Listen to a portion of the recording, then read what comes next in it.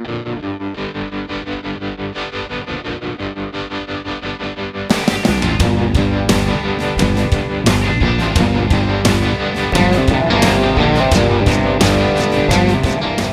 good morning, and welcome to Taking Ship, a podcast about cultural politics, political culture, and why it will always be a photo finish between Reynolds and Tucker for the greatest fictional Malcolm of all time. I'm Frank Spring, joined as always by Ellie Jacobs, whose strength is as the strength of 10, because his heart is pure. Good morning, Ellie. Hey, Frank. As always, we'd like to thank everybody for their comments, both positive and negative, both their tweets and their comments and reviews on iTunes, and urge everyone to subscribe and rate us on iTunes and follow us on Twitter at Taking Ship, and that's ship with a P as in pulchritude. Ratings actually really do matter. Yeah, we're going highbrow this week. Ratings actually matter, so please take a few seconds and give us a couple stars. If you have a few minutes, write a review. If you have time to tweet, you have time to write a review. Marcus, we're looking directly at you. And our eye has fallen upon you. Run if you can. And we'd like to thank our new friends over at another podcast called Minutia Men. It's a great little thing. They kind of just delve into small, little, obscure things and talk about it in a pretty humorous way. They're good guys. They left us a very nice review, and we're now Twitter friends with them. So, again, please rate us, review us, follow us on Twitter. Just basically become involved with us. That's what we're looking for. Today we're going to be joined by another member of the Truman National Security Project, Matt Zeller. Matt is the co-founder of No One Left Behind, a Truman National Security Fellow and an adjunct fellow at the American Security Project. He's also the author of Watches Without Time, which chronicles his experience serving as an embedded combat advisor with the Afghan security forces in Ghazni, Afghanistan in 2008. He earned a BA in government from Hamilton College and an MPA and an MAIR from the Maxwell School at Syracuse University. He is a former congressional candidate, a former CIA officer, an all-around great guy. But before we get to Matt, we're going to run through some of the things that are going on right now. Frank, why don't we start with the update from the war on corruption? The war on the corruption. News from the front. This week, the Venal Pack spotlight shines, as it does so often, or at least in our hearts, on Jason Chaffetz, whom we congratulate on signing a lucrative deal with Fox News. Lesser men, confronted with having totally assed up their admittedly quite modest leadership role in Congress, as Chaffetz did, might have indulged in finding the strength to carry on and do their duty for the rest of their term. Not for Jason Chaffetz, this kind of moralistic showboating. Chaffetz, of course, did the honorable thing, which is to find the nearest exit for admirably spurious reasons by way of preserving his political ambitions in Utah, and then recently signed an extremely remunerative deal with Fox. And this kind of naked abrogation of responsibility and shameless self-promotion is exactly the kind of leadership Venal Pack expects from its champions, and we are pleased to honor Jason Chaffetz once again. Having said that, if you're well enough to go back to work, Jason Chaffetz, you are well enough to face me in the octagon. Congratulations, Congressman. And just so you know, Vegas odd makers have 8-1 underdog to Frank. So put your bets down now. Yes, moving on. I'm looking forward to this. Yes, yeah. It'll be it's going to be quite a thing.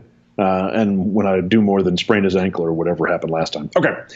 Resistance and its discontents. The resistance is discontented, as it so often is, and not without good reason. And the discontented are resistant. That's exactly right. We, the owned, trolled, and furious, are resistant and discontented. This week, the President of the United States, Donald Trump, saw fit to unburden himself of a number of tweets, some of which were directed at Morning Joe co-host Mika Brzezinski. They were, to put it mildly, his usual stone-cold misogyny and terrifying dementia on full display. And it's we're not going to go over what he said. You can look it up yourself. It was exactly what we've come to expect from Donald Trump and his relations with women, especially women who criticize him. But it does illustrate an interesting problem, I think, with the resistance, the common resistance line, which is to point to a problem and say, this is not normal. And first of all, we want to be clear. We fully accept that the President of the United States taking to a public forum to criticize the appearance and conduct of another private citizen out of sheer goddamn meanness is indeed not typical, certainly for the president, and is without question beneath the dignity of the office, to the extent that the office has any dignity left. So we are not saying this is a normal or a necessarily laudable thing, but the way that phrase "this is not normal" is there's some we have a couple of concerns with it that we wanted to get into a little bit. Yeah, and while we dive in, we'll plug a good friend of ours, Graham West, another Truman staff member. Graham of Arabia is his Twitter handle, and he went off on a little bit of a tear this morning. It's worth checking it out on Twitter. It's come for the anger, stay for more anger. Yeah, at Graham of Arabia. So here's the thing. This is not normal. Yeah, it was a great rallying cry for a long period of time. But here's the trouble. It is normal for him. And this is the new normal for all of us. And the trouble with continuously going back and forth about this is not normal and highlighting every little thing that this president does or says and just saying this is not normal but not saying what we're going to do about it is a big, big problem. When he was running, there was all this talk that he'd mature into the office or he would change. The GOP writ large pushed this line saying, we will control him, he will mature, he'll have good people around him to control him. This is how they justified supporting him so that they could get their tax cuts and deregulation underway. Obviously, with neither of those things happening quite in the way that they want to, we'll see how long that line of thought will continue. But the side point to all of that is the 16 people or whoever ran against him for the 2016 GOP primary and lost to Donald Trump should never be allowed to run for any office of any kind ever again, and probably should just be put off on ice flues into the Arctic. I'm looking directly at Marco Rubio. But look, guess what? The vulgar, despicable, narcissistic 70-year-old man-child didn't change. In fact, as some of us expected, he's actually a whole lot worse with having the power of the Oval Office behind him, and having the nuclear codes makes it all that more terrifying. It's terrific that Seth Meyers, Trevor Noah, Stephen Colbert, and Samantha Bee have material every week, but to what end? Again, only John Oliver is the one making an ask of his audience on an occasion and actually focusing on policy as opposed to the person. And this is what really concerns me about all of this. It's not that this is not normal, therefore we should just ignore it and go on trying to legislate and other sorts of things. This is now our new normal. We need to approach him as a politician, as the holder of the office, and stop pretending that he's going to be impeached tomorrow because this tweet is going to throw the House GOP overboard and start the impeachment process. It's not going to happen. It's more than likely he'll be reelected at current prices. Sure. The futures market on Donald Trump is not as bad as it should be. But even without necessarily looking at 2020, you're absolutely right. Like the idea that there is going to be that any one of these tweets is going to turn that any one of these tweets is going to turn enough Republican legislators against him to make them actually do something about his leadership is a fantasy. There is no bolt from the blue that is coming to solve this problem for us. And as a result, the only meaningful kind of resistance to Donald Trump right now, well, we certainly can and should identify a lot of these behaviors as absurd and troubling and all the other stuff that they really are. The only meaningful kind of resistance to him is resistance to his agenda. And we need to stop giving Republicans cookies for criticizing him for his remarks and then voting in absolute lockstep for his agenda. Because the truth is, most of what he's pushing through is, I think it was David Roth who said that Trump is basically David a kind Lee of... Roth or... It was David J. Roth, the sports writer. Yeah, it was David Roth who said a lot of things, often at high volume. It was David Roth, the sports writer, I think, who said that Trump is basically a kind of replacement level 70-year-old Fox News viewer. Yeah. And a lot of what he's pushing is, and a lot of the agenda that he's either pushing or is being pushed in his name is pretty bog standard. Is where the Republican Party has gone now. It's pretty bog standard Republican stuff. It's enabled and caused by the Republican Party. Fighting that agenda is the actual focus. Right. Bruce Bartlett in Politico magazine last week. He was Secretary of Education under Reagan, I believe, and has been a Republican pundit for quite some time. Made a big deal of being a never Trumper. Said he voted for Hillary. He had a very interesting article this week. It essentially sort of traced the lineage of how the Republican Party ended up with Trump. Sort of the death of the right-wing think tanks that were actually thinking and coming up with policy, them turning into political institutions. Heritage turned into the Heritage fund, and Jim DeMint came out with these lunatic ideas that I'd rather have 30 ideologues than a 60-person majority, and this kind of, absurdities. So yeah, David Roth is dead on target. Donald Trump is every Fox viewer, and the Republican Party is using either his popularity or the fact that they can now do things behind closed doors that are so egregious and disgusting that they can sweep it under the kind of cover of saying, well, Donald Trump's a terrible person, but we're going to take away all your health care. And somehow that's acceptable. Or Donald Trump is going to gut the State Department to the point that Ilan Goldenberg, who's a former State Department official himself, had an interesting tweet storm this morning where essentially he lined up all the changes that are happening in the State Department and compared to if that were happening in the military, how just batshit insane people would be going right now. And it's a great point. But again, the Republican Party, we're essentially like Frank, as you just said, giving cookies to Lindsey Graham and Susan Collins and Lisa Murkowski and Ben Sass for saying negative things about Donald Trump. Yet they are pushing an agenda that he essentially ran on and was elected on. Yeah, they own his agenda. They own, and this is that resistance to that is where the game is. And to be fair, like the biggest part of this is the setback to the AHCA. Or whatever the acronym, the BCRA or whatever the hell it is, the Senate healthcare the Senate healthcare bill. It's that having been, you mentioned that Republicans have sort of have attempted to do a number of things behind closed doors, really from the get-go when they had the ethics vote in the dead of night, that even before Trump's inauguration that really came back and bit them. The HCA was, the entire way they tried to push the Republican health care bill, as we saw, was to do the thing quickly and secretly. And they weren't able to do that. And some of it, I think, was that the idea that could be pushed through to a vote with speed and secrecy was just, I don't think, ever a realistic option. But some of the friction that they incurred along the way toward attempting to do this was probably the result of friction from various resistance groups. Calling, lobbying, making noise, calling legislative offices, contrary to what some people might say, it actually does work if you do it the right way.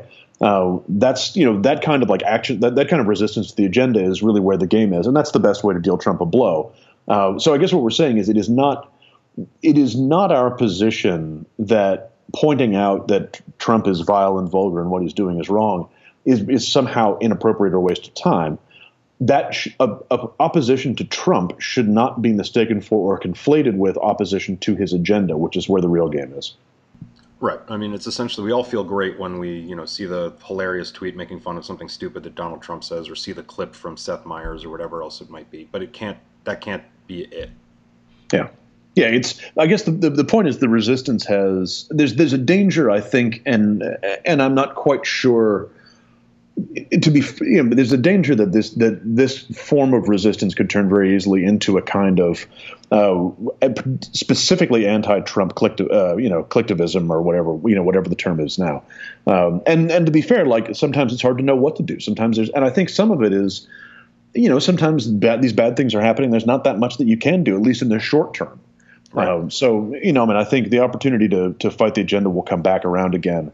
And I think there are good people doing good things. One thing that I will say, just on the sort of this was not meant to be a segment on the state of the resistance, but one of the things that's sort of worth pointing out is, all of these resistance groups that have turned up, Indivisible, Rise Stronger, some of the other groups, like they have, there were sort of these grassroots organizations that popped up to fight back against Trump, are really struggling to raise money. The money in the Democratic Party isn't really moving. I guess maybe we spent it all in Georgia. I don't know.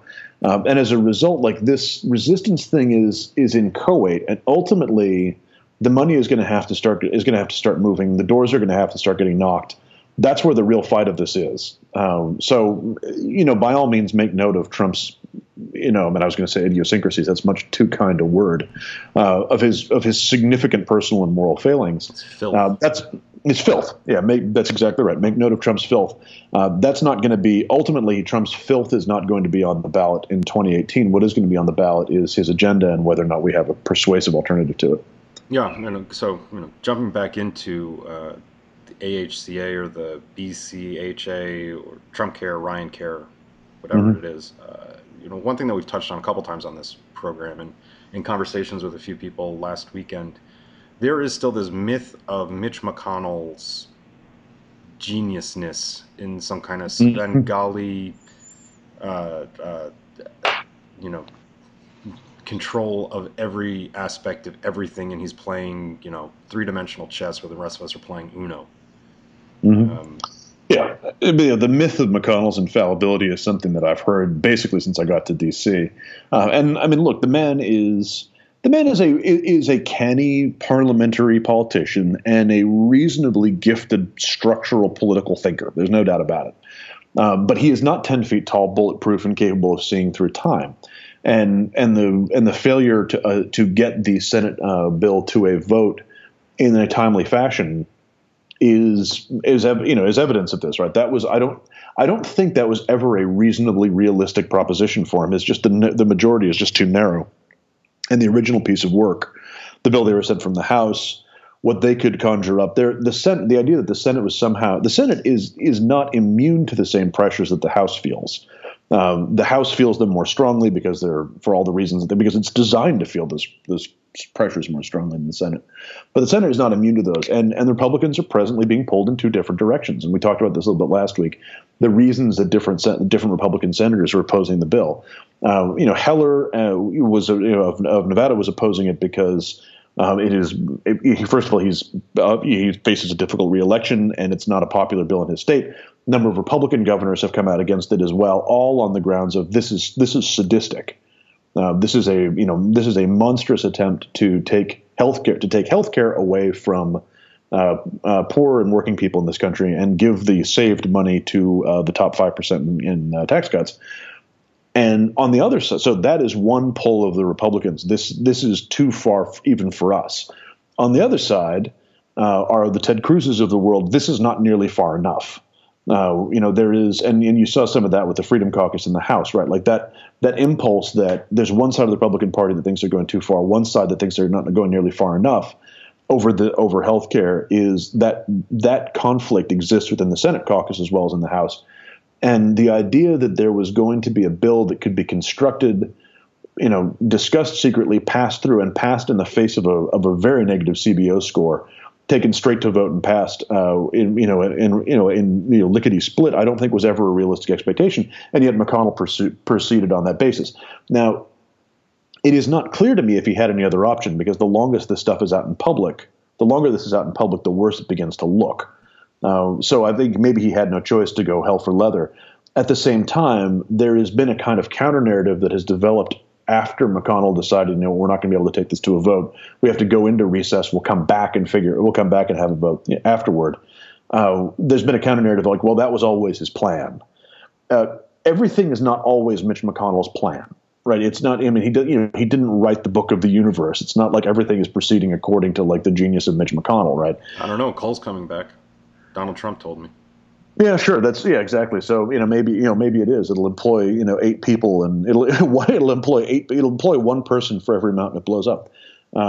So actually, that's not too far from the actual ratio. Incidentally, for those of you who've seen the direction of coal, it, like every other industry, is subject to automation. So anyway, my point is, the myth of McConnell's infallibility does us no good. And we saw it here. I don't know the extent to which he had a choice on how to pursue this strategy, but this did not work, and it's not part of some plan. It just failed.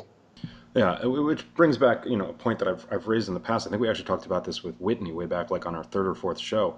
How did the Republican Party not have a consensus, poll-tested, bulletproof repeal and replace draft sitting in a desk drawer for the last 6 years? This has been the primary thing that they have all campaigned on since it was passed in 2011, 2010, and you'd think that they would just have something ready to go. Like day one, here's the thing that everybody agreed on when they, got support from the RNCC when they were running for Congress, or the NRSC when they were running for the Senate, whatever it is. Everybody agreed to this, and this is now what we're going to put into place. Everybody's on board. It's been poll tested. It's not, at 10% disapproval. It's at 40% disapproval, 40% approval. So great. So maybe they just weren't that serious about this all along, and they just found an easy boogeyman. Look at that, little craven politics. But on the flip side of that, where are the Democrats through all of this? You have people, again, speaking of the resistance, who are like all ecstatic when they get to point out how Rand Paul and Ted Cruz are spitting in Mitch McConnell's face. The enemy of your enemy is not your friend in this scenario. The enemy of your enemy currently wants to make things a whole hell of a lot worse. Yeah, the enemy of your enemy at the moment is a psychopath. Right. Just don't ever lose track of that. Right. And the fact that, again, and we said it, 6 times last week and several times the week before, the fact that the Democratic Party has still not come up with something and said, ACA is not perfect. Here are the 6 things we're going to fix immediately that will not affect the overall budget, but will have immediate impacts for people's cost structure or to open up more markets, or whatever it might be, is criminal. Yeah, and some of that, I think, some of the reason that we don't have a good counterpunch, and I agree on that point. I think some of the reason that we don't have a good coordinated counterpunch, this is our alternative, is the same reason that the Republican Party may not have had the poll-tested ready alternative in the drawer, which is that conflict between if you want to call them the moderate Republicans, but the people who see this bill for what it is, and just this is too far for us politically. I don't know if it's too far for them morally, only they know that. But this is too far for us politically. That conflict between that segment and the Freedom Caucus, and hang them and flog them, are there no workhouses, are there no prisons approach to public services? That conflict has always been there. And so it may be that document wasn't written because it couldn't be written, because what we were seeing now, no one wanted to open that can of worms until they absolutely had to. And I suspect that we may be seeing a version of that on the Democratic Party, although less so, because, we've got something we can oppose. Great, let's talk about that. There are, I think it was Center for American Progress, I think it was, released a series of suggestions for how to fix Obamacare. I think it was them. Anyway, there's this document that's been floating around the last couple of days. These are some fixes to Obamacare. None of them are sexy. Of course not. They're technocratic solutions to a system that has been good but is imperfect. That is one option. It is difficult to get behind that when there is a not insubstantial portion, not just of the Democratic Party, but of the American electorate that is out there saying, you know what, let's give this single payer thing a try. And I think it's not, from the Democratic side, you could see they're being behind it as a policy. I think for the most part, there is broader support for it. It's now polling extremely well. It's polling at something like 46 or 48%. The single payer option is, which is defined as single payer paid for by taxes. It's polling better than it ever has before. And the reason for it is, I think, partly that people support the idea of it, but a lot of it is the simplicity of it. Right. Healthcare can be provided at a reasonable cost, and it is a simple solution that gets away from the technocratic solutions that have been kind of bandied about for Obamacare. I suspect that that's probably why we haven't seen Democrats coalesce around this yet. It's a possibility for sure. I just think that, as we said last week, it's very difficult to resist but not advocate for something. And it seems to me to be, time is a factor here because Trump is not supporting some of the things that need to be supported in this bill. There is an entirely reasonable possibility that the Republicans will give up on the replace part and just repeal the damn thing. Yeah, if you're not putting forward something else, and look, I think that the trend of the country is probably in the direction of a single payer system, which is what terrifies the Republicans so much.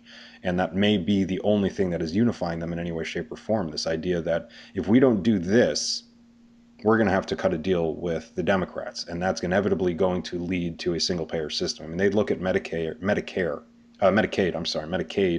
as an absolute terrifying concept that the government is giving people free health care. Yeah, and we've talked about the way that's sort of couched in these almost moralistic terms. Not almost, it's couched in literally moralistic terms.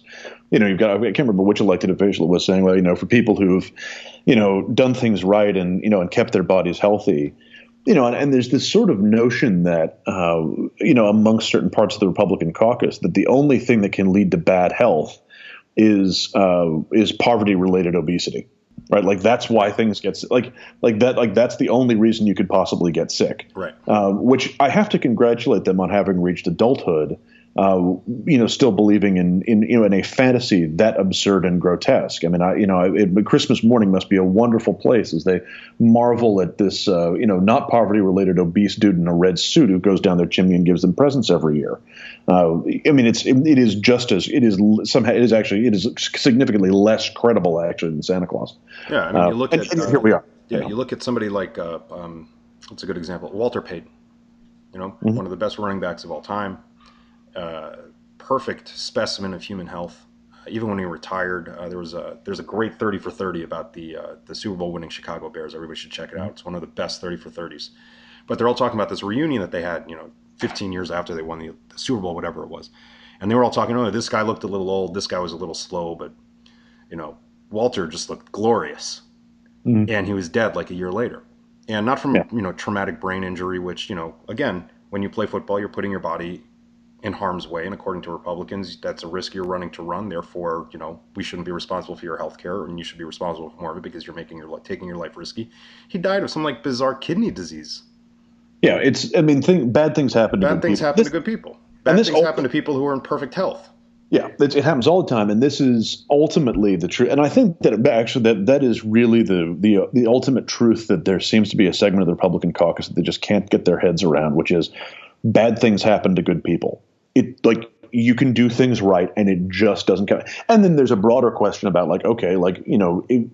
does making a single mistake therefore disqualify you from any degree of support or succor, and you should be left to die in the street. But even before we advance to that kind of really graduate level ethical thinking about whether one mistake means that you should be taken out back and shot, we kind of need to get some of these people up to a point where it's sort of where they understand that bad things happen to good people, and that is just an inevitability.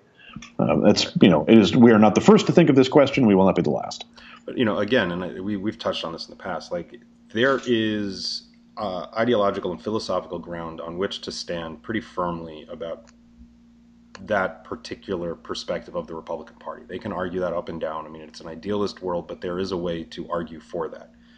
And then there's everybody else that argues, we're a government, people pay taxes, we're all in this together. If somebody else is sick, it's not good for me either. So we all, people need to have a base level of care so everybody can be taken care of, because it makes the country stronger.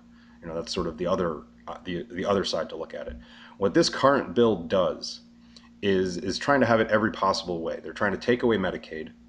They're trying to give the wealthy, a break for doing the right things or inheriting the right money or having, inbred or doing the wrong things and making money from it. Also, yes. Or, being Donald Trump. The ultimate way, doing the wrong thing and making money from it. But it's not ideologically consistent with the points that they've been pushing for years. Because it's still, they're touching around the edges of Obamacare, essentially. It's not so much repeal and replace. It's let's screw around on the margins to make ourselves feel better and make people's lives a lot worse, and say that take credit for it, but we really haven't changed the structure of what we're dealing with. The exchanges will still be open. Yeah, we've just made the existing structure completely unworkable. We haven't repealed it; we've just gutted it in such a way that it can't possibly function. Right. I mean, it's essentially, Democrats standing up and say, "Hey, I have a really shitty idea for national health care. Okay, here's the ACA." And Republicans standing up and say, "I can make it even shittier." Mm-hmm. Yeah, there's some that's exactly. There is this is not repeal and replace. This is outright sabotage. Yeah, sabotage and loot. Which honestly, it's got a certain ring to it. Yeah, who amongst us doesn't want to be a pirate? I'm telling you, we'll get back to it soon. We may be forced to it at this goddamn rate. Yeah. All right. So I think we've beaten healthcare to death. Pun kind of second week in a row that I wish in a row. Done so. Yeah. But let's let's touch on one or two other things, and then we'll get to the interview with Matt. Frank, you wanted to talk about Chicago, I think. That's the city in which I went to university. The city that works. As a former employee of then Mayor Daley, I am still contractually obliged to say that. With its world-class cuisine, superhuman mayors, and excellent architecture, Chicago truly is the city that works. Chicago, as we know, has a distinct and needless to say, quite tragic problem with gun violence. And the way that its problem has developed and continued, I think, it's not unique, but it is distinct. It is distinct to Chicago in the sense that the scale of it and the patterns by which it has sort of evolved and repeated are again, you find that outside of Chicago, but it is really very strongly identified with that particular city. And in so doing, in having this problem, besides the intolerable human cost, there's also, because I'm a hack, I have to find it, the intolerable political cost, which is to say that there is a segment of the right that has used Chicago and Chicago's gun violence problem as a kind of handy political answer to just about everything, a way of focusing, as a way of focusing attacks on Democrats. Oh, if Democrats are so great, then why is Chicago in such trouble? All of this stuff. Any sort of question of social policy can be met with, but Chicago, and it also, I think, there's to put it in even more explicit terms, in the Republican political lexicon, is a dog whistle so close to human hearing that it's effectively just a whistle. It's race politics at its worst in some respects. So, speaking of race politics at its worst, President Trump weighed in just this morning with a tweet saying he's sending federal help to Chicago to combat the violence. He's threatened to send the feds into Chicago. I'm not sure what he thinks that means. Presumably, he'd been watching The Untouchables. The Untouchables. Thank you very much. Yeah, presumably he was thinking of Elliot Ness. Trump says so he's sending in the feds. He's previously threatened to send in the feds. Now he's saying he's sending federal help to Chicago to combat gun violence. No one knows quite what that means. But it seems like everyone's best guess is that this refers to a previously scheduled detail of ATF agents who have been deployed to Chicago to deal with the threat, to deal with the flow of guns that are causing this violence, to help combat gun violence in that way. The irony here is actually quite delicious.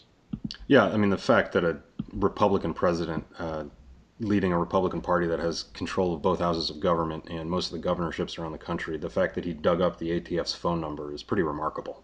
It's stunning. This is exactly right. The ATF has long been the bête noire of the Republican Party. They've hated it for all sorts of reasons, in part because it's designed to control guns. Right. And the NRA is your piggy bank. When the NRA is your piggy bank, and also is out there with digital ads calling for civil war.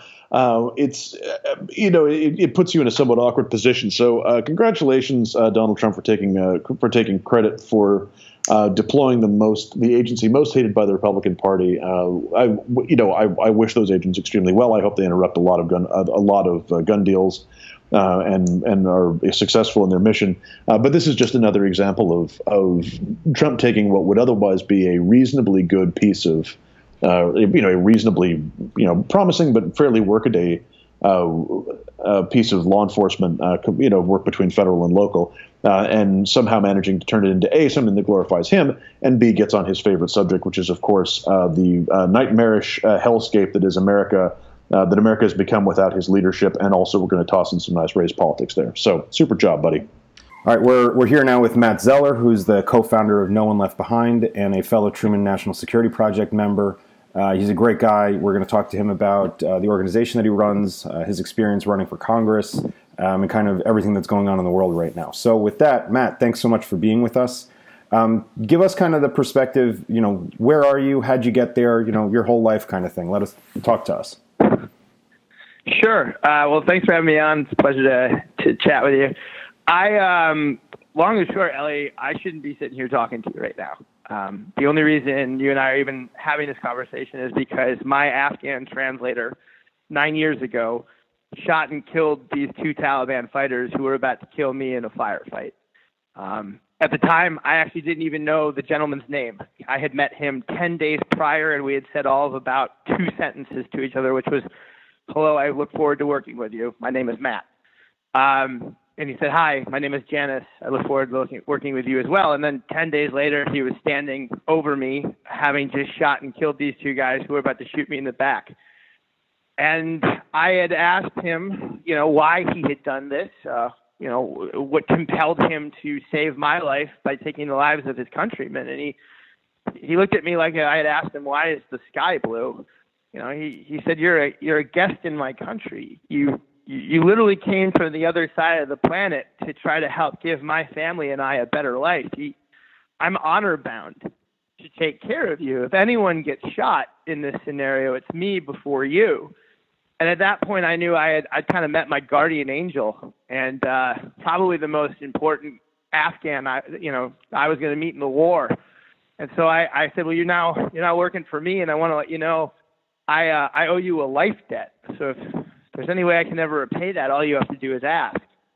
Well, a year after I got home, he contacted me and let me know that he had actually had a bounty placed on his head by the Taliban, and that he was being hunted, and wanted to know if I could help sponsor him for a visa. It turns out about 10 years ago, at the tail end of the Bush administration, Senator Ted Kennedy, also at the very end of his life, decided to do one last heroic act. And so he literally got the Congress and the president to create something that had really never existed before, which was a specific visa program to allow the Iraqis and then a year later the Afghans who had served alongside us in the war and had now found themselves being hunted because of that service, and their families being hunted and in jeopardy. They could avail themselves of our charity and our generosity and apply to come live here forever. All they had to do was prove that they had served at least a year with our military, meaning they had to get a letter of recommendation from someone like me in uniform. That service had to be deemed from someone like me as both honorable and valuable. And then they had to show that they, in fact, were in duress because of this service, and that they could sort of prove those two conditions, that they had served the requisite time at the requisite, quality, and that they were also then they were in danger because of that service. Ultimately, they were able to then go on to the last step in the process, which was what we would quite honestly call extreme vetting. They have to be individually screened by every single intelligence agency in our country. So the CIA, the FBI, the NSA, even the Drug Enforcement Agency has to do a review of their application. And it turns out that the decision to let them in the United States of America must be unanimous. If even one entity says, no, I dissent, we don't think they should be allowed to come here, then the applicant is barred from entering the United States forever, and they're actually placed on the no-fly list for the rest of their life. This is the most thorough vetting of any emigre that we possibly can muster and in fact do. And so when I tell you that these are by far the most heavily screened applicants coming to this country, I'm not speaking with any type of type of hyperbole or I'm not making this up. I'm not adding extra emphasis. These people are the most thoroughly vetted folks that we bring into this country, and with good reason. They've earned their place to be here. And so when Janice asked me to sponsor him for this visa, I didn't hesitate. I said, sure, brother, absolutely. Naively thinking it might take 6 months, maybe a year. Well, 4 years later, we were still waiting on him to get his visa when he reached out and let me know that he was going to be laid off, and in so doing, he was going to lose the privilege of being able to live on the U.S. military base, which is where he had been living for that point years, basically under our care and protection, so long as he kept doing the job. The problem was this was 2013, and we were substantially drawing down our forces in Afghanistan, and so the base that he worked on was being turned over to the Afghan military, and he didn't need to live there anymore because the Afghans didn't need translators. So they were telling him he had to go. And he told me at that point that it would likely be only a matter of weeks before the Taliban caught up with him and his family, and he would be brutally murdered. And so he said, brother, if you're going to make good on this promise, it's been 4 years, it's now or never. And so I actually called up you and other friends of mine at Truman, and I said, what do I do? How do I get the story out there? How do we change this tragedy? How do we prevent it from happening? How do we change the narrative here? And the advice was, well, we're probably going to have to shame the government into doing the right thing.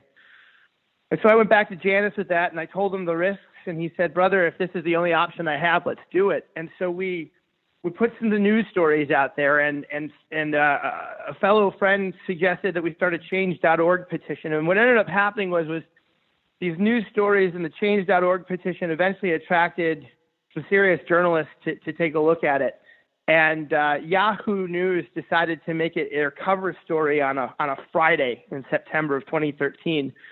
And in so doing, the petition we started generated over 100,000 signatures. And 48 hours later, Janis calls me from Afghanistan to tell me that his visa has been issued and he's coming to America. A month later, he arrives in the United States, and at this point, I've got a CBS News crew following us around, wanting to film our reunion. And it was at the airport that I learned something. Despite all the promises of taking care of these people and telling them that they will be welcome to a new life in the United States, the reality was it was going to be incumbent upon me to find him a home and furnish that home and get him a job and help his children get enrolled into school and his wife into English classes. And I was going through a very bitter divorce at the time and just didn't have the personal finances or energy to take on supporting an entire other family. I could have him stay in my home for maybe a month or so, but at that point we would have been basically on top of each other, and they deserve to have their own place here. And so I was also apoplectic when I learned that they were only allowed to come to this country with one suitcase per person. It had to be under 50 pounds and fit in an overhead flight bin. And so, they didn't arrive with large sums of cash or precious items that they can sell to, convert into currency when they need it. They came with the family Quran and the only photos of relatives that they own, because the relatives died before the advent of digital cameras. And so they literally have, black and white prints of relatives that have long departed, and these are the only visual records of their existence. They brought the tangible items of their heritage that they're going to pass on to their children, because they know that this is the only physical connection to where they came from, that they and their children and their children's children will likely ever have, because they're probably never going to get to return to Afghanistan. And that was it. That's all they had with them. They didn't have winter clothing. They didn't have linens. They didn't have cookware. They didn't have toys, books, nothing. They just had these family heirlooms and a hope that somehow the American people were going to live up to this promise and take care of them. And yet there was no one there. There was no one from the government. There was no one there from another charity to help out. It was just me and the CBS camera crew. And so I have a mouth, and I sometimes know how to use it. And so I grabbed the camera crew and I said, look, I'm gonna start a GoFundMe page. Can you let folks know that we're going to try to raise him and his family some money to help get their new lives started? And they said, sure. 3 days later, I had been able to find him a modest 2-bedroom apartment basically down the road from me, right outside of Washington, D.C., where we now live. And I had been able to furnish it through the generosity of, again, people like you, my friends and family from the D.C. area, and particularly from our Truman family. And so I had gone out to buy him some cookware from Target along with some groceries, and I figured I'd stop by the bank on the way back to his apartment and see how much money maybe had trickled into the account. I was shocked to find that there was $35,000 in the account, most of it from complete strangers. And I went back to his place, and I entered, and I was greeted by a very excited Janis. He ran up to me and he said, brother, I didn't know that you had so many beggars in America. But what I don't understand is, why are they all dressed in weird clothing and children, and why do they keep coming to our door asking for candy? And I realized I hadn't explained to him what Halloween was, and it was Halloween. And I said to him, oh my God, what have you been doing when they come to your door? And he goes, well, we don't have any candy, so... And he pulls out a wad of $1 bills. And he says, we've been handing out this. And he was handing out $3 to each person at a time. It was all the money he had in life. And I realized at that moment, like, he's giving away literally the money that he has to buy food for his family. And I said, Janis, you got to stop that. It's Halloween. You're supposed to give out candy. You're probably becoming the most popular house on the block because you're giving out real cash now. We got to turn off the lights and pretend like you're not home. It's an amazing American tradition that you now get to be a part of. But I said, brother, listen, don't worry about the little bit of cash that you have handed out. because I got something for you that I think is really gonna make you feel better. Because I got to tell you, he at this point was really worried about how he was gonna pay his month's rent and provide for his family. He had no idea what to do. And I pulled out a check that I had written while I was at the bank from the account for $35,000. And I put it in front of him and I said, Janice, this is a gift from the American people. It's in thanks in exchange for your 8 years of frontline combat service. He served 8 years on our behalf, Ellie, 8. And I said, look, man, it's not enough, nearly enough to cover the debt that this country owes you and your family for your service to us. But I got to tell you, this is at least enough to cover your rent and your food for the next year. And so what I want you to do is I want you to do me a favor. I want you to put your feet up on the table, and I want you to play with your kids, and I want you to go to bed tonight and breathe easy, because no one is trying to come and kill you anymore. You're safe, and we've got your back. And Ellie, what I haven't told you at this point is I'm actually one of 5 Americans that can point to this gentleman and say, that's my guardian angel. I don't know the other 4.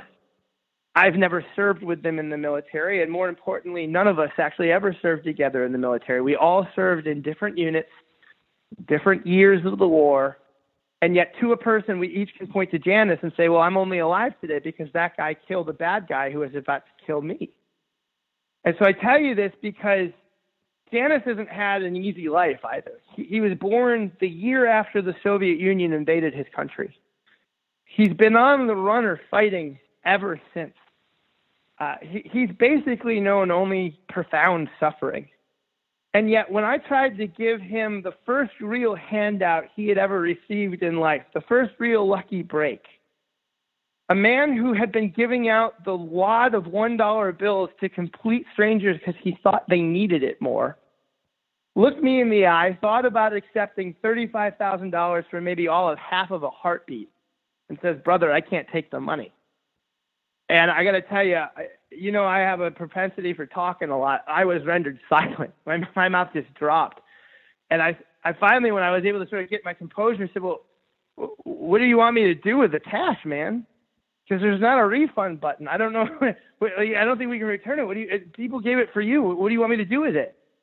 And then he got really serious, and he looked me right in the eye, and he said, well, what about Hassan and Latif and Maiwand and Jamshid and Habib?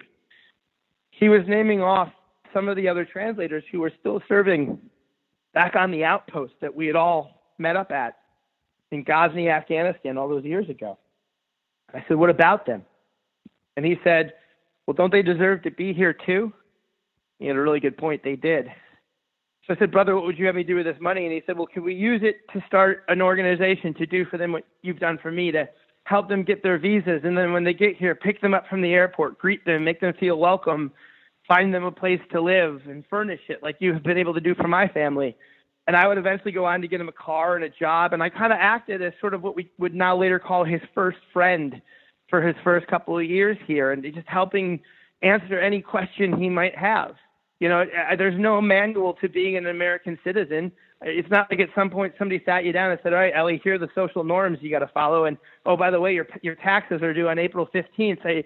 All of that you guys kind of picked up as you went along. He has to get a crash course. And so he had a lot of questions. And, sometimes those questions can, quite frankly, feel dumb to ask, but they're really important to do so. And so we always describe our first friends as the person who's there to answer every question that you're just too afraid to ask anybody else. And in Janice asking us to sort of pay this gift forward, I naively thought, sure, maybe we can try to get a couple of the guys over. Well, that was 3.5 years ago. We now have chapters in 10 American cities. This is what I do full-time for a living. And I'm really proud of what our team's been able to accomplish thanks to Janice's charity, because in those 10 American cities, we've helped out over 5,000 people. We've helped them arrive in this country. We've greeted them at the airport. We've found them a place to live. We've paid for their rent for 90 days. We've fully furnished their homes at no cost to them. We've bought them cars. We've found them jobs. And we've, most importantly, found an American family to help mentor and guide each of them and make them feel welcome in their new homes in this country. And we're just getting started, quite frankly. I've been spending the last month up on the Hill in Congress trying to get them to pay attention to a couple of issues surrounding the fact that the program while working could work a whole lot better. And there are a couple of things that we could do that are, quite frankly, legislative layups that would, in reality, unleash the American people's ability to support these people and not really cost us a dime when it comes to taxes or government spending. We could probably talk about that, I'm sure, a little bit later. But yeah, so that's in a nutshell how I got here and why I'm still here in the first place. And I'll tell you, man, I tell everybody who will listen, I'm not supposed to be here. I feel like in a way I'm on borrowed or extra time, and I'm not going to waste it. You know, I think it would be a profound discredit to Janice's service to do otherwise. Yeah, I mean, it's a powerful story, and every time I hear it, I get a little weepy. And what you're doing for what you did for Janice, and what you're doing for all the other translators all the other Terps who are coming over, you're really it's the Lord's work, quite literally. And I'm very honored to be on the advisory board for No One Left Behind. Do you want to just give everybody the website real quick, and then we'll get on with some more questions? Yeah, and we're honored to have you. A lot of folks don't know Ellie has been just instrumental in helping us with a bunch of, well, quite frankly, keeping the program alive for the last couple of years, with helping us with our communications with members of Congress. A lot of people don't realize this program has to basically be annually reauthorized, which is insane, because the war doesn't have to be annually reauthorized. We just seem to just blindly pass spending without any question. But yet, when it comes to this vital program of national security, for some reason, the Congress requires every year for us to beg and plead and justify its existence. And we only are able to do so as eloquently as we do, thanks to you, Ellie. So we graciously love your support. But the website is nooneleft.org, nooneleft.org. We're also on Facebook. We're always looking for volunteers. You can volunteer anywhere in the country, even if you don't live in one of the cities where we have a chapter. We've got ways for people to virtually assist. So if folks out there want to get on board, just send us an email. All of our email addresses are listed on the website. And you guys also take clothing donations and furniture donations, all that other kind of stuff also, right? Yeah, clothing, furniture, toys for kids. I'm a dad of a young child myself, so, you know, as she's become, you know, a little girl as opposed to a toddler, we're always recycling, couple-year-old toys, and what we do is just give it to No One Left Behind, because every one of these families are arriving with young children. So, any age range, we're interested. Yeah, and people should, again, it's nooneleft.org. Your donations are tax deductible. It's a great organization. It's really well run. I wouldn't be involved with it if it wasn't a great cause and I didn't respect and I'm honored to be a part of it. And it's run very, very well. Every dollar is maximized, so people should feel very proud about donating to the cause. Matt, let's take a couple steps back. So sure. You finished college and you decided to join the Army. What year is that, and what kind of led to that decision? Actually, I actually dropped out of college technically to join the Army. A lot of people don't know this. I was 19 when 9/11 happened, and I'm a New Yorker, a proud New Yorker. Now, I'm not from your part of New York. I'm from upstate. But my family has been in upstate New York since, as we kind of jokingly but literally say, since we took it from the natives. My family's been in this country basically since we arrived after being kicked out of Scotland in the late 1760s. And family lore has it that when we landed somewhere in Rhode Island, the colonists there asked us if we knew how to fight the English. And we basically responded with, we know how to fight the English. What do you want us to do? And they asked us if we wouldn't mind helping them fight the English. And we said, sure, not a problem. And so my family's military service is traced back 9 generations. So when 9/11 happened, the first thing I actually thought of was my grandfather, who joined the Navy on December 8th, 1941, the day after Pearl Harbor. And I thought about whether or not I would be dishonoring a profound history of family service if I didn't join immediately after our generation's Pearl Harbor. I wasn't the only cousin in my family to feel this way. Ultimately, I was one of 3 who kind of joined around the same time. So my cousin Peter went to the Army. My cousin Brian went to the Marines. But I ended up, my best friend from college was here. He'd tell you he left me alone in a mall. for 10 minutes, and when he came back, I had enlisted, and that's pretty much what happened. I walked up to the first recruiter I saw in uniform and then joined the United States Army. I finished up my sophomore year with the full intention of going off into the active Army. I went to basic training my summer between sophomore and junior year of college at Fort Knox, Kentucky, and my MOS was a 11 Hotel, which was shooting a TOW missile off of the back of a Humvee. And what ended up happening was I was supposed to go off to get trained up on that when they got rid of the MOS. And they said, you got to reclass, meaning you're going to have to do something else. And they offered me 2 jobs that I really had no interest in. I wanted to be in the infantry and fight, but they said they needed people with intelligence to do office and clerical work and stuff. And then the other option was, because I had demonstrated leadership, I could either go to officers candidate school or I could go back to college via the ROTC program, and they would cover the rest of my tuition.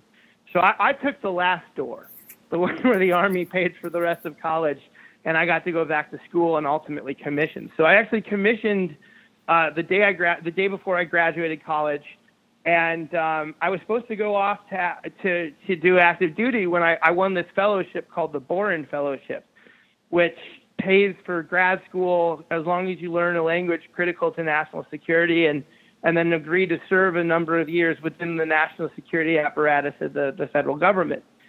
And so the Army said, look, if someone else is going to pay or cover a bit of grad school and you'll ultimately come out of this with a master's degree, from our standpoint, that would qualify you for your necessary civilian education all the way up through lieutenant colonel. So by all means, go ahead and do that. So I ended up going to the Maxwell School at Syracuse for grad school. And then while I was there, I got recruited into the CIA. And my Army career took a vastly different turn after that.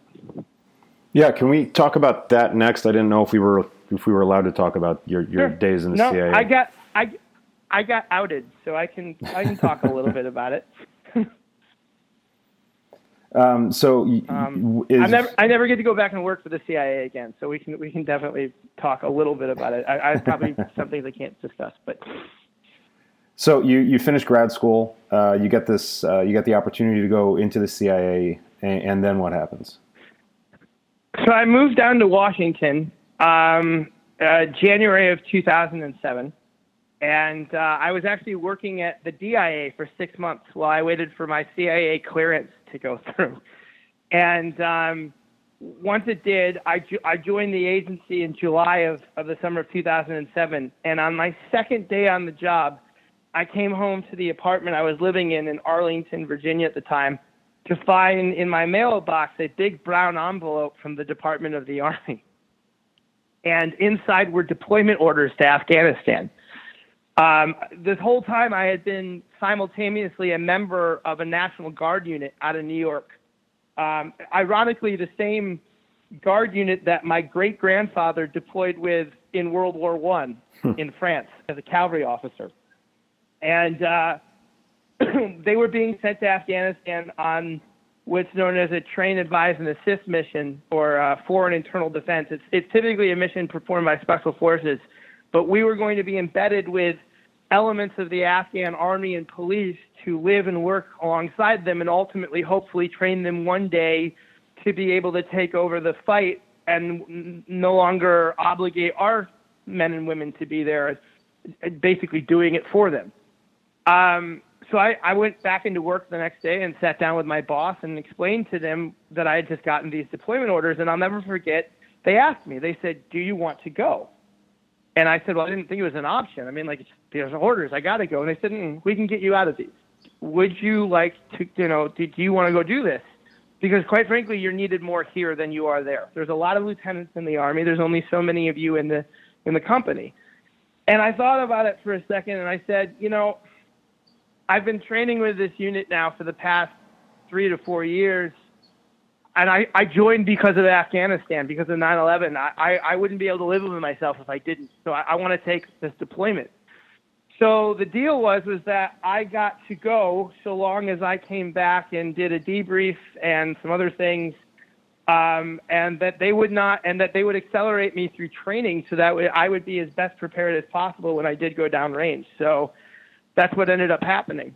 I went to Afghanistan in April of 2008, but I actually left for training in January of 2008. Spent 4 months basically at Fort Riley, Kansas, being trained to do this mission, and was in Afghanistan from April 2008 all the way up until Christmas Day. That was the day we left Afghanistan to come back, make our journey back to the United States. I got back to the U.S. Right before New Year's, did literally a 5-day demobilization at Fort Riley. So as my father said when he picked me up from the airport that night when I flew back to D.C., we went to get a beer at this Irish pub that I love. And I'll never forget, we're just sitting there, and my old man looked at me and he goes, "I can't imagine what you must be going through." He said, "They spent 2 years training you basically for this mission, and they only took 5 days to let you back into the world." He couldn't understand how that was, and he was, I didn't realize how right at the time he was, how absurd that was. We probably should have been decompressing amongst ourselves for months. I later learned the Germans, believe it or not, who were our allies in Afghanistan, when their soldiers come back home to Germany, they actually take the soldiers as a unit to a resort that the German government has built for the military.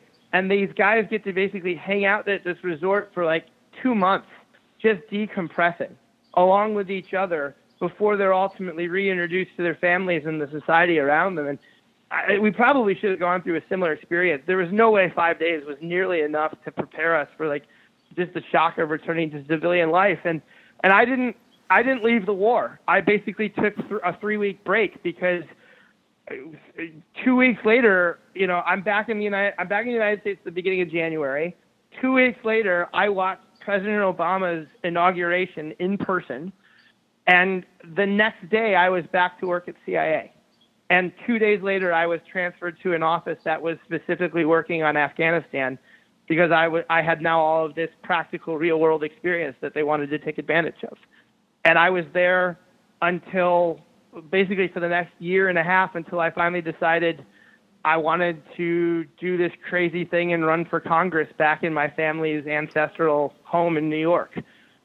Yeah, you're making the next jump for me. Let's talk a little bit about Congress, then we'll wrap up in a couple minutes.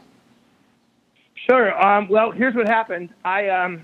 This all goes back to Afghanistan again.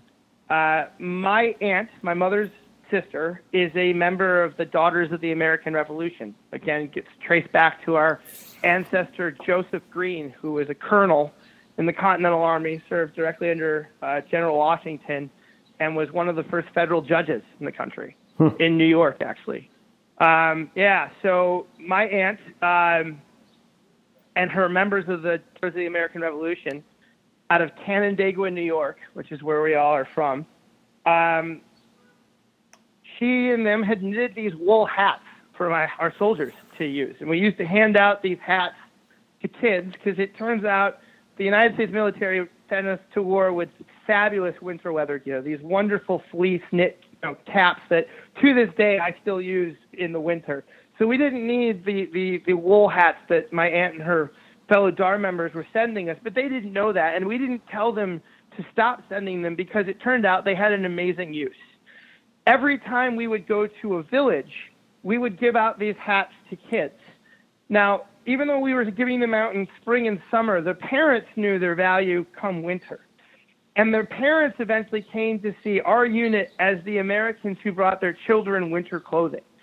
And so, a couple of times we would stop in a village, we'd hand out the hats and stuff, and then we'd leave the village, and on our way out, we'd get attacked. One of our vehicles would get hit by an IED, we'd get shot at, and usually the ramification of that experience was we didn't go back to that village for quite some time. Why go kick the hornet's nest again? That wasn't our mission. We weren't there to take the fight to the enemy. We were there to help bridge the chasm between the Afghan people and the Afghan security forces that were supposed to be defending them, and while simultaneously improving the capabilities of those security forces. that really didn't give us a whole lot of firepower. We were very limited in number. So when we eventually did go back to these villages, I'll never forget, this happened time after time. The parents would come out and they would say to me through Janice, "Why haven't you been back? We've been waiting on you. You were supposed to come back weeks ago with more hats." And we would say, "Well, you remember the last time we were here? We got attacked." That makes us very reluctant to come back. I don't want to put my men in jeopardy just because you need hats. If it's too dangerous to come here, I'm sorry, but we'll have to clear this area first before you can come back. And they would always respond with, "Oh, that's why you're not coming back? Listen, when you leave today, you know the road that you came in on and that you're probably planning on leaving on? Don't take that road. The Taliban's going to attack you on that road. They tell us every time you come to use the side road over here that only the locals know about. They won't hit you on that road. You'll totally be fine. Just take that road. In fact, they're probably planning to attack you around 2 o'clock in the afternoon, and it'll be down over there." It was that specific level of intel because the Taliban would roll into the village immediately after we'd leave and be like, "All right, so we all are understanding if the Americans come back, we're going to attack them down here. Just stay away from the kill zone. We don't want any of you to get hurt." Well, these hats inevitably saved the lives of countless of my soldiers, just because every time we'd make friends with them, and people came to value our presence. So I wanted to thank these women for what they did. And so I went back home to upstate New York in uniform to give them like a formal presentation, and I ended it with pictures of every single wedding and birth that had occurred since we had gotten home from the guys in my unit, because I wanted them to see their legacy of their knitting, because in their way their knitting was a war effort, and I don't think they realized how how profound their contribution exactly was. There wasn't a dry eye, afterwards. It was myself included, it was a very emotional, afternoon, and they were very gracious and warm and receptive. And then eventually I had to turn around and go back down to DC, and so I was driving back down. I decided to take the scenic route down along the shores of Canandaigua Lake. And if you've ever driven the route, it eventually runs right into this little town called Naples. And Naples is kind of like the epicenter of this awesome festival from where I'm from called Grape Festival, which takes place at the end of summer, beginning of fall, right around the grape harvest in the Finger Lakes. And it's, they have grape pie and grape cookies and grape ice cream. And it's just a big celebration of the community that is this part of upstate New York, which is to me home. And every time I was in a battle in Afghanistan, this is what I thought about. I thought about the shores of the Finger Lakes and my family's farm in Victor, New York, and my relatives there. And that's why, if I needed to envision why am I putting myself through this danger, it was those images that would come instantly into my head. And Naples was among them. So you could imagine my shock when I'm driving through this. It's a tiny little town. It doesn't even have a stoplight, right? There's one hardware store, Johnson's Hardware. I'm driving through, and there's a sign in the window that says, "Closing our business after 80 years, 90% off of all inventory, everything must go." And I stopped, and I had to talk to the owner because this is the only hardware store for anywhere in 50 miles. And it was the hardware store that my grandfather had brought me to, my dad and everything. So I got out and I walked in, and there's the 4th generation of Mr. Johnson. And I asked him, I said, "What's going on?" And he goes, "Oh, I heard you were home. Welcome back. Thanks for your service," all that stuff. And I said, "No, talk to me about the sign. What's going on?" And he said, "Well, it's the damnedest thing. The market crashed while you were overseas. And, all the contractors around here suddenly lost their work because nobody's building. So there's no more demand for supply right now, so we don't have any customers." He goes, "This happened once before. It was the Great Depression. And we were able to get a small business continuation loan from the local bank, and we made it through just fine. And we had to do that once more in the 70s. But that's it. We've never had to take out more than 2 loans. We always pay back our bills, if not early, if not on time.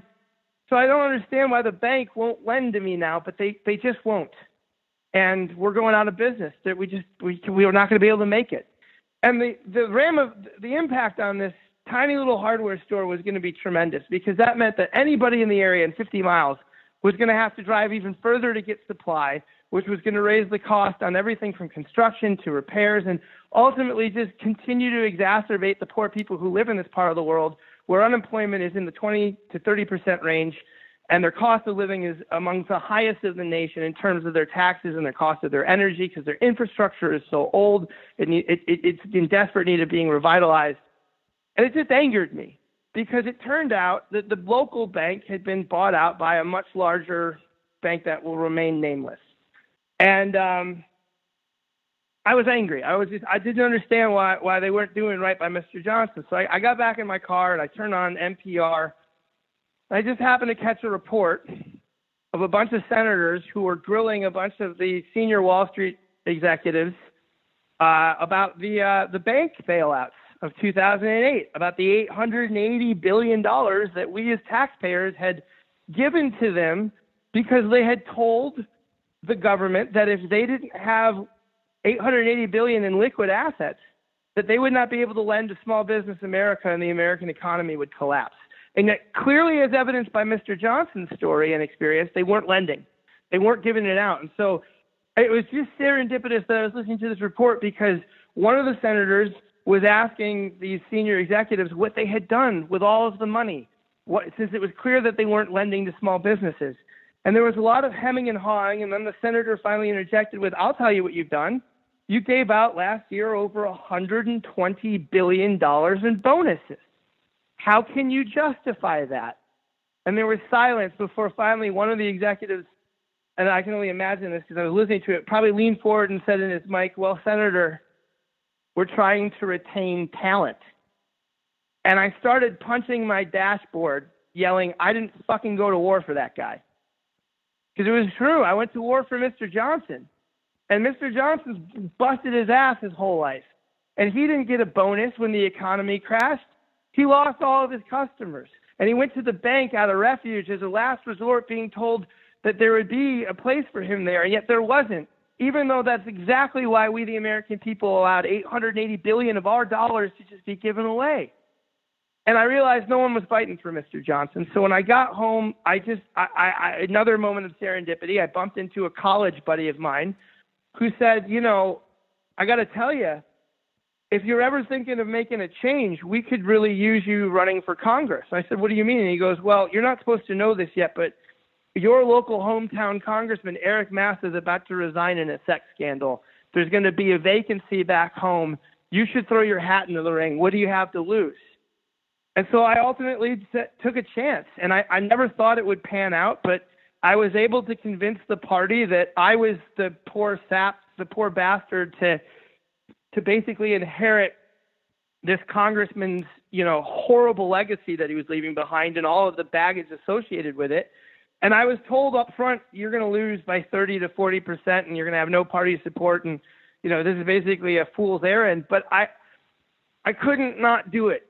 Mr. Johnson deserves better, and if there was a chance that I could make a difference for not him, his store was clearly gone, but the other Mr. Johnsons of our district, which is the size of Connecticut, by the way, I at least had to try.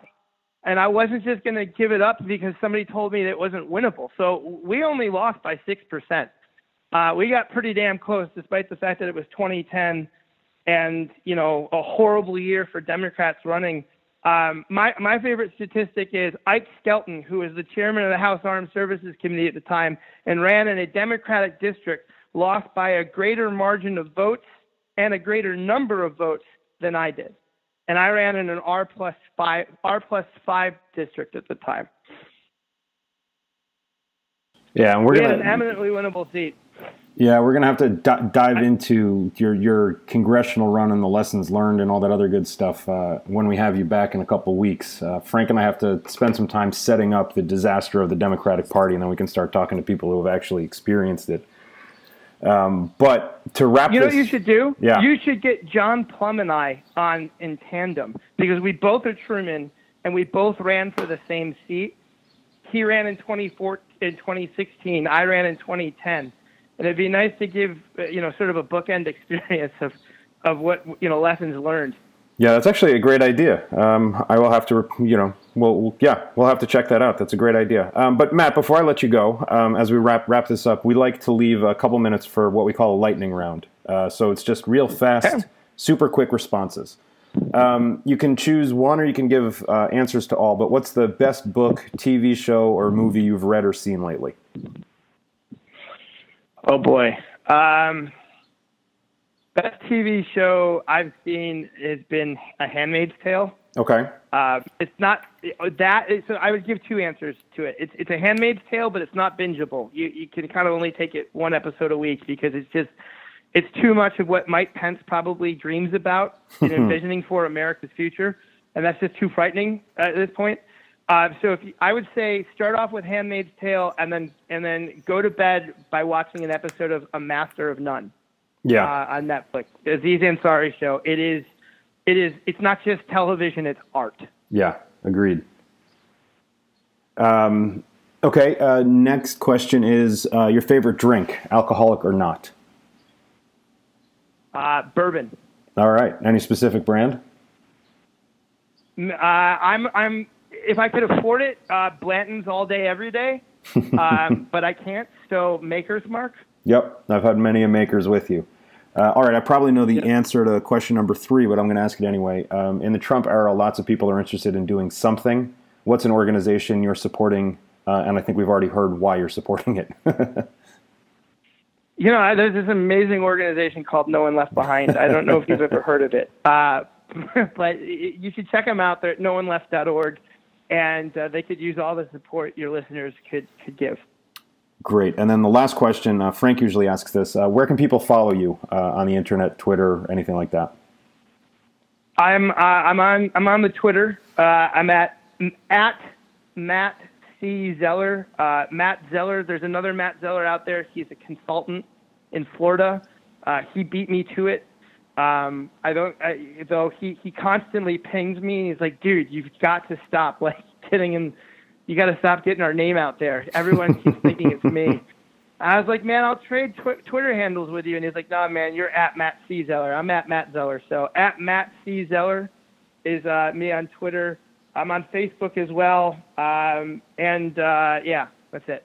All right, great. But Facebook is the public page. Got it. All right, Matt, this has been terrific. And again, everybody should check out No One Left Behind, nooneleft.org. Money, volunteer time, volunteer clothing, books, kitchen equipment, furniture, cars, anything that you can think of that somebody who literally is coming to this country with nothing could need. So, Matt Zeller, thanks so much for your service, for everything you're doing with No One Left Behind, and thanks for joining us on Taking Ship. Thanks for having me, Elliot. Appreciate it. That's our show for the week. Thanks so much for joining us. Please be sure to subscribe and rate us on iTunes and follow us on Twitter at @TakingShip, and that's ship with a P as in phenomenology. Next week, we're going to be joined by our good friend Xander Meis, who, besides being one of the smartest people we know, is another Truman member and our go-to source for all things judicial. We'll be talking to her about the latest Supreme Court term and what to expect over the coming term. It'll be really, really good, and we will have her on for a good deal of time because there's a lot of questions to ask her. With that, Frank, where are we headed? This week, we take a nice river cruise to Illinois, the land of Lincoln, home of the... Can this be right? All right, if you say so. Home of the world champion Chicago Cubs and a less than world championship budget. Illinois is now approaching its third consecutive year without a budget, the result of a long-running fight between Republican Governor Bruce Rauner and the Illinois legislature, which is led by House Speaker Michael Madigan. Rauner was elected to basically be Scott Walker, governor of Wisconsin, presumably Scott Walker without the endless ham sandwiches.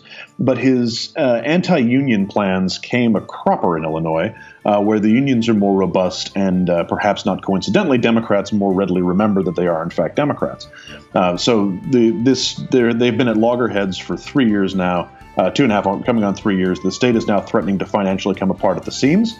And so Ellie and I, do not call us heroes, but also do not call us heroes, are heading out there to replace Bruce Rauner with a man who knows something about how to succeed in Illinois and also shares Rauner's spirit for taking working enterprises and running them straight into the goddamn ground. That's right, folks. Please, we welcome aboard Governor Phil Jackson. Misunderstood in his own time and in New York. Phil Jackson will arrive in Illinois, immediately install the triangle offense, and commence to alienate his best talent. Illinois public servants, now would be a good time to think about waiving your no-trade clauses. Friends, we take ship now for Illinois. Take care, everybody.